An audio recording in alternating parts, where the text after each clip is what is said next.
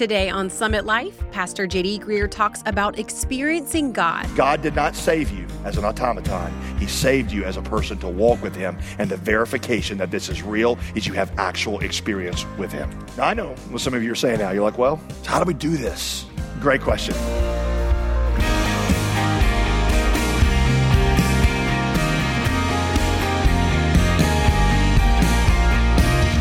Welcome back to Summit Life with Pastor J.D. Greear. As always, I'm your host, Molly Vidovich. You know, the deepest held beliefs in your life are probably not things that have been proven to you through philosophical reasoning or reading lots of facts. Usually, our strongest beliefs are a result of personally experiencing things. We believe because we've seen, heard, or felt it. But that begs the question, we can't see God, so is it even possible to know him beyond just an intellectual knowledge?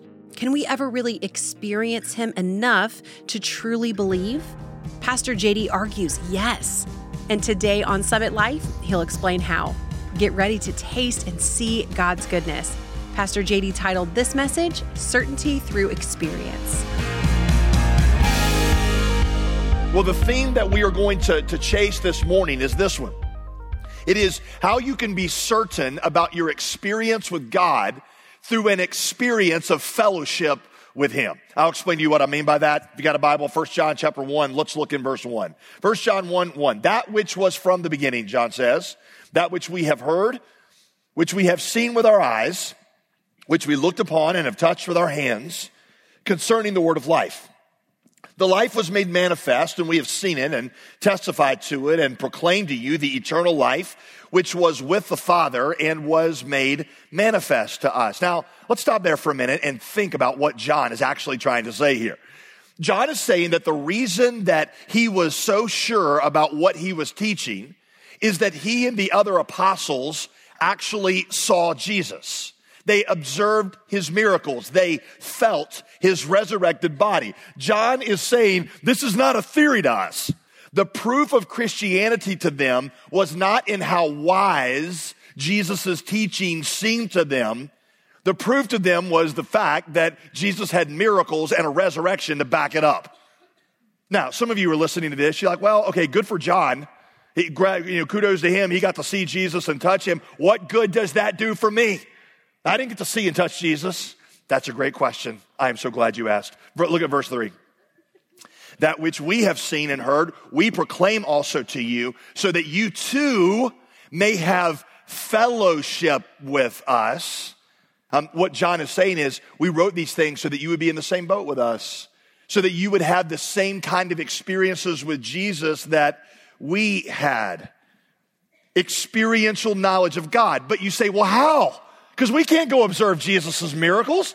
Again, great question. The answer is in verse 2. The Jesus that John touched, watch this, and the miracles that John observed were a manifestation of the life of God, a life that you can share in. You see, the miracles that Jesus did were never an end to themselves. The miracles were always a pointer. They were called signs that pointed beyond themselves to some higher reality. That's what a sign does, right? It points outside of itself to something else. Here's an example. John chapter 6. John records Jesus feeding the 5,000 with 5 loaves and 2 fish. But Jesus explains that the point of that miracle is not that he can do magic with loaves of bread. The point is that he is the bread of life, and all those who are spiritually starving can come and feast upon him, and they will find the deepest parts of their soul satisfied. Here's a question. Have you ever experienced that? These experiences that you have validate what the Bible teaches because they give you a felt sense of the things that you're reading in the Bible as the word of life is made manifest to you. Christianity is an experience-felt religion in which you interact with an actual God. There is a sense that the Holy Spirit gives you, that anointing that just gives you ears to hear what God has been saying so that you hear the voice of God as you read the Bible and you say, that's him. If you're taking notes, write this down. One of the signs that you really know God is you have fellowship, koinonia, with him through the Spirit. God begins to come alive to you. God begins to speak to you. It's not just doctrines that you're learning. It's not just, listen, a lifestyle that you're practicing. It is a God that you're fellowshipping with. If you're taking notes, write this down. Koinonia is the manifestation of the word of the gospel in your heart. Koinonia is the manifestation. Manifestation means magnification.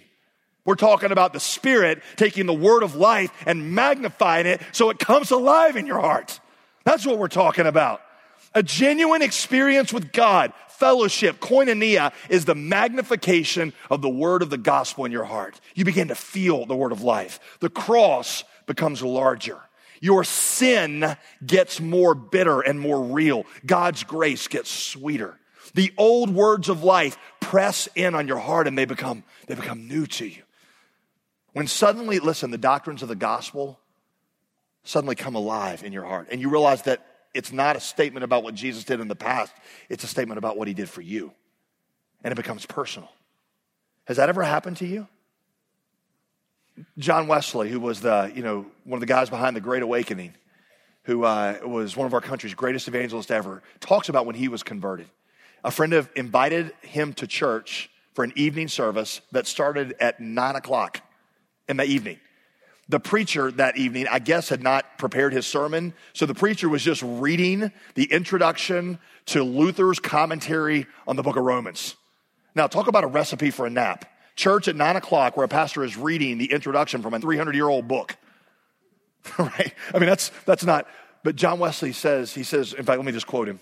Wesley says, at about 9:15, as the pastor read Luther describing the change which God works in the heart through faith in Christ, I felt my heart suddenly and strangely warmed. I saw in that moment that Christ had taken away my sins, even mine, and that he had saved me from the law of sin and death. He didn't learn something new. It just came alive in him. By the way, you parents, this is what I'm looking for in my kids and what I cannot produce in my children. I can teach them the doctrines of the gospel, which I do, but I pray that the Holy Spirit will, at different points in their life, suddenly magnify them so they come alive and they give them eyes to see, which is why I pray for them every day and teach them every night. I can do the teaching, but the Holy Spirit has to give the illumination. It happens first at conversion, but watch this, it continues to happen again and again for the rest of your life. That's what koinonia is God's Spirit magnifying over and over. There are times when God's love just presses in on you. Ephesians 3:18, I love how, I was going to say one of my favorites, but they're all my favorites. Ephesians 3:18, Paul prays for the Ephesians that they would grasp the height and the width and the depth and the breadth of the love of God for them. Here's why I love that. The word grasp in Greek, katalambano. Katalambano is a military term that means to seize or to overtake. So what he is praying is that the love of God would attack these people. They already knew about the love of God. I mean, it wasn't like they were learning. It wasn't like they were like, oh, God loves us, write that down, you know. They already knew it. He's praying that it would seize their hearts and overtake it like a fortress so that every single part of their life would be saturated with the love of God and the love of God would be heavy to them. That's what he's praying for them. That's what fellowship is. Are you having these experiences? Because listen, if you're not, you have very serious reason to question whether or not you actually know God. Because God did not save you to stuff you full of a bunch of doctrine. He didn't save you because he needed robots to execute the principles of Christianity perfectly. You're not a computer database and you're not a robot. He created you to love you and to walk with you. The whole point is fellowship. Fellowship is the whole point of Christianity. And if you are not fellowshipping with him, if these are not experiences where the love of God is becoming real to you, then you're probably not actually a Christian. No matter how much doctrine you know or how much lifestyle you coerce yourself into following. And one last passage here, and then I'm going to try to make this really, really practical for you. Flip over to 1 John 5. 1 John 5, verse 14. Watch this one. This is the confidence, John says, we have toward him, that if we ask anything according to his will, he hears us. And if we know that he hears us in whatever we ask, we know that we have the request that we asked of him. You see what he's saying there? How do you know that you know God? You see answers to prayer in your life. Because you get close to God and you start to know what God wants in different situations and you ask him and he gives you what you asked. Can you see the answers to prayer in your own life? Can you point me to a series of answered prayers as a confirmation that God is real and at work in your life? Because again, I don't know what it is for you, but for many people I know, Christianity is just a set of doctrines to be learned, a set of lifestyles to be adopted, but it's not a real God they interact with who actually answers prayer and is involved in their lives and in the circle of ministry that God has given them. By the way, we all have the experience of unanswered prayer. I'm not trying to tell you to obsess when a prayer doesn't get answered. That means you're not saved, because I got a whole slew of unanswered prayers. But when God doesn't answer the prayer the way that I think it should be answered, a lot of times what the Holy Spirit will do, this happened to me just the other day. I was really disappointed with God because it was something he didn't do that I thought that he should do. And the Holy Spirit pressed into my heart, Psalm 23:1, I am your shepherd. And I know better than you. And so sometimes I overrule your requests because you're a sheep and you don't know what to ask for. And so instead of giving you what you asked for, I give you what you would have asked for if you knew what I knew, because I'm your shepherd. And that's the experience that I'm having with the Holy Spirit. It's not always a direct answer prayer. It's just communion, because I have a confidence in him, because it's a real God that I'm actually interacting with. And I'm just telling you, if that's not your experience in Christianity, it might not be genuine. God did not save you as a computer database, and he did not save you as an automaton. He saved you as a person to walk with him. And the verification that this is real is you have actual experience with him. We'll return to our teaching in just a moment, but I wanted to take a moment to tell you about our featured resource this month, meant to help you take this gospel study further. The gospel is the welcoming message of the power of God, and not just once, but always, every single day.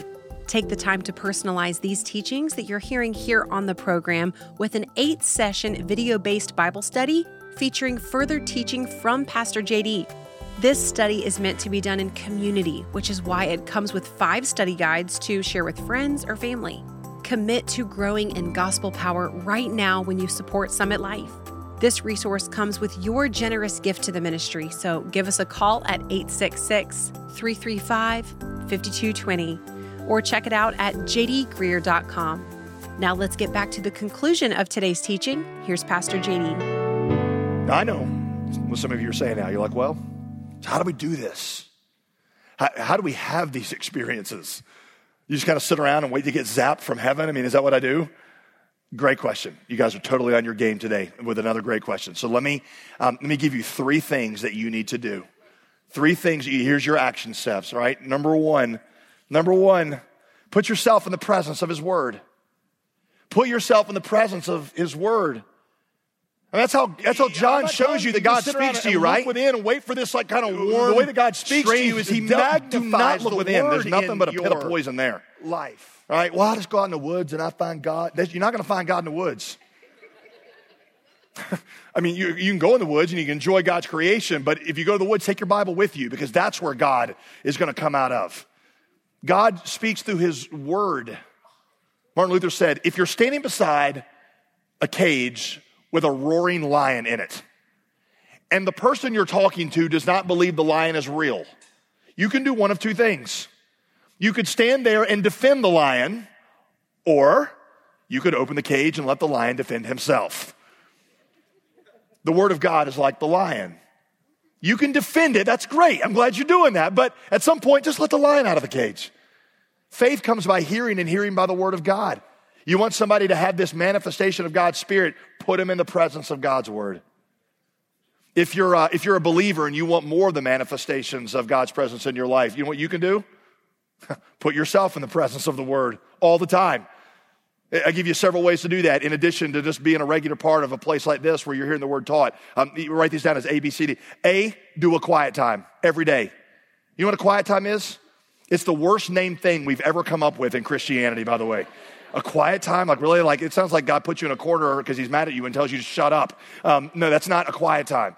A quiet time is a daily time that you set aside just to meet with God through his word. I do it every single day. The first person I talk to every day is God, because I go in my office and I open my Bible and I just meet with and hear from God. You say, well, how do you do a quiet time? If you're just starting, here's what I'll tell you. 30 minutes. That's 1/48 of your day. 30 minutes. Divide it into 3 sections of 10. First 10 minutes, just read the Bible. Second 10 minutes, pray, talk to God about what's going on in your life. And by the way, make a list of what you're going to talk to God and pray through that list. Don't just like, oh God, because you will do what I do. If I just start praying without a list, I'm telling you, I start praying and 35 minutes later, I'm thinking about the spaghetti we had the night before. My mind just wanders all over the place. So get you a list and pray and ask God to do certain things. Last 10 minutes, read a devotional or some kind of Christian book. 30 minutes. You do that every day, and I promise you, it'll change your life. You ought to start it today, all right? Second thing, I told you, quiet time, memorize Scripture. I'm 39 years old. I've been in the ministry for 11 years. I still weekly memorize Scripture. You want to know why? Because I want Scripture flowing in my veins so that when life cuts me, I just bleed out God's Word. You got to start memorizing Scripture. Letter C, pray the Scriptures back to God. Pray them back to God. That's what makes your prayers really take on the life of heaven, is when you're actually praying Scripture back to God. Here's how I do this. After I read the Bible 10 minutes, the first thing that I do to start my prayer time is I've circled things in the Bible that I've been reading. I go back and I pray those things back to God. As I pray through my list of people that I love, which includes you, I have verses written out beside it that I'm praying for the people that I love, because I'm praying God's words back to Him.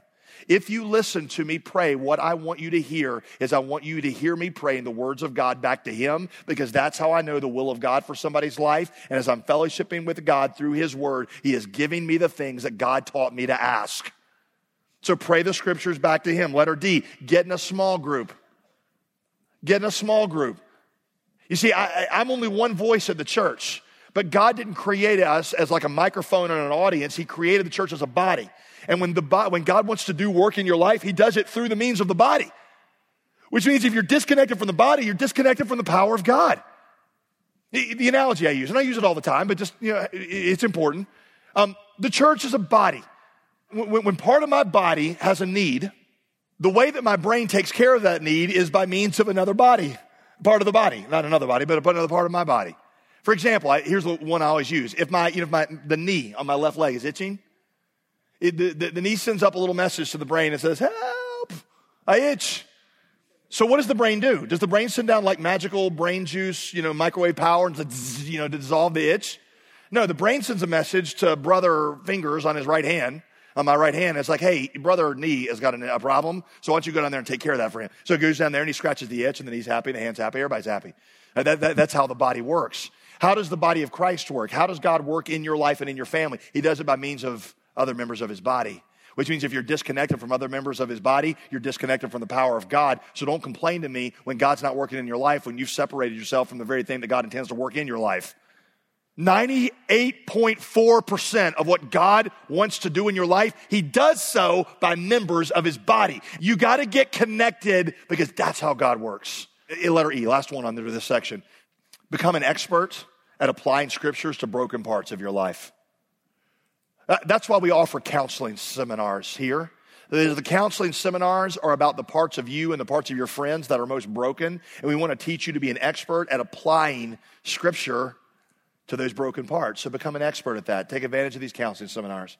So one thing you can do is put yourself in the presence of the Word of God. The other two are real quick, okay? So not that long. Number two, here's your second thing. Pray for it. Pray for it. That's what you see Paul doing, right, with the Ephesians. He's not trying to teach them new stuff. He's saying, God, open their eyes to the old things. Help them to feel the weight of your love. Let it press in on them. Some of you are like this. Listen, if right now you would say, listen, this is exactly what some of you would say. If right now you would say, I know that Jesus loves me, but I know that Jesus loves me, but I just can't forgive what this person has done against me. You know what you've just said? Listen, what you've said is, Jesus' love is lightweight to me, and that person's offense against me is heavyweight. And what needs to happen is not that you learn something new about Jesus. What needs to happen is that Jesus' presence take on a greater weightiness in your heart so that it would outweigh the offense against you. Does that make sense? If you are not married and you are devastated and depressed by not being married, there's nothing wrong with desiring to be married, but the problem is that marriage is heavyweight and Jesus is lightweight. And what you need to pray is that God would let your eyes be open to grasp the weightiness of God's love so that while you desire to be married, you're overwhelmed with the glory of what you have in Jesus. If you right now are in the midst of some personal tragedy and it is devastating to you, it's because the tragedy is heavyweight and Jesus' love is lightweight. Paul, who was no stranger to pain, remember what he said about all of his pain? Remember? And by the way, Paul, his pain was not like, JV. Friends had forsaken him. He was jobless. He was homeless. He'd been tortured and persecuted and put in prison. His reputation had been destroyed. He looks at all of it and says, yeah, it's a light and momentary affliction. That's not because it wasn't painful. His pain would compare to probably many of you in here who are in the midst of great pain. And he says it's light and momentary. He's not talking about a cold when he says that. He's talking about deep pain. He says it's light and momentary because of the weightiness of Jesus' love in my life. You need Jesus' love to become so weighty that everything else in your life, the joys and the successes, the disappointments and the failures, they need to become lightweight. Even the deepest personal tragedies and the deepest disappointments become light and momentary because you have grasped the height and the width and the depth and the breadth of the love of God for you. It becomes so weighty. So you pray for it. Because it's not new things you need to learn. It's your heart being open to the beauty and the depth of the old things. Lastly, here's the last thing. Keep obeying even when you don't feel it. Just keep obeying when you don't feel it. Listen, that's my experience. I have times where I go for long stretches and I'm not feeling much of anything. But then there are times of intimacy. The greatest intimacy comes from a long obedience in the same direction. The greatest intimacy comes from long obedience in the same direction. I was reading an article this week about a guy who was talking about the beauty of being married for 50 or 60 years. And he said there are long stretches in your marriage where the relationship becomes sterile, sometimes becomes cold. He said, but the moments of intimacy in a couple that has learned to trust each other for 60 years are so much greater and so much sweeter than you'll get from a temporary fling or an affair. It is a long obedience with God in the same direction that is the path through which He releases this intimacy in your life. So when you don't feel it, just keep obeying. Keep putting yourself under the presence of the Word and keep praying and yearning for fellowship and intimacy. Is that happening to you? Do you want it to happen to you? It's possible. You're listening to Summit Life with pastor and theologian J.D. Greear. If you joined us late today or if you missed any part of this message, you can hear it again online at jdgreear.com. We're in a teaching series here on the program called Assured, Discovering the Evidence of True Saving Faith. And a true faith is demonstrated daily. So, JD, around here, we talk a lot about something called the gospel prayer. What exactly is that, and why are we sharing it with people? Well, it's not a magical prayer, and it's not supposed to replace the Lord's Prayer. Sure. It was a way that honestly grew up out of my own quiet time. What are ways that I could center myself on the gospel every single day? Gotcha. And so I came up with 4 kind of phrases that I prayed for a while just on my own. The first phrase is that in Christ, there's nothing I could do that would make you, God, love me anymore. Nothing I have done that would make you love me any less. Okay. Phrase 2 is that you are all I need for everlasting joy. Phrase 3, as you have been to me, so I will be to others. And then phrase 4 is, as I pray, I'll measure your compassion by the cross and in your power by the resurrection. Those are 4 statements that will center you on the gospel, and I'm not over-promising here. They will transform your life. We would love for you to join our team. We are sending a copy to all of our gospel partners this month. It's just a way of saying thank you for their ongoing support. So take a look at jdgreear.com. Yeah, that's really helpful. Thank you, JD. So if you'd like a new tool to help the truths of the gospel sink in, let me encourage you to get a copy of that short book by JD titled Gospel Prayer Catechism. We'll be happy to send it to you today when you donate to support this ministry or when you become a monthly gospel partner. So join this mission today and give by calling 866-335-5220. That's 866-335-5220. Or give online at jdgreear.com. You can also ask about the more in-depth gospel Bible study mentioned earlier in the program. I'm Molly Vidovich. Be sure to join us tomorrow when Pastor JD explains how an uncomfortable topic like sin can actually give us assurance of salvation. That's Tuesday on Summit Life with JD Greear.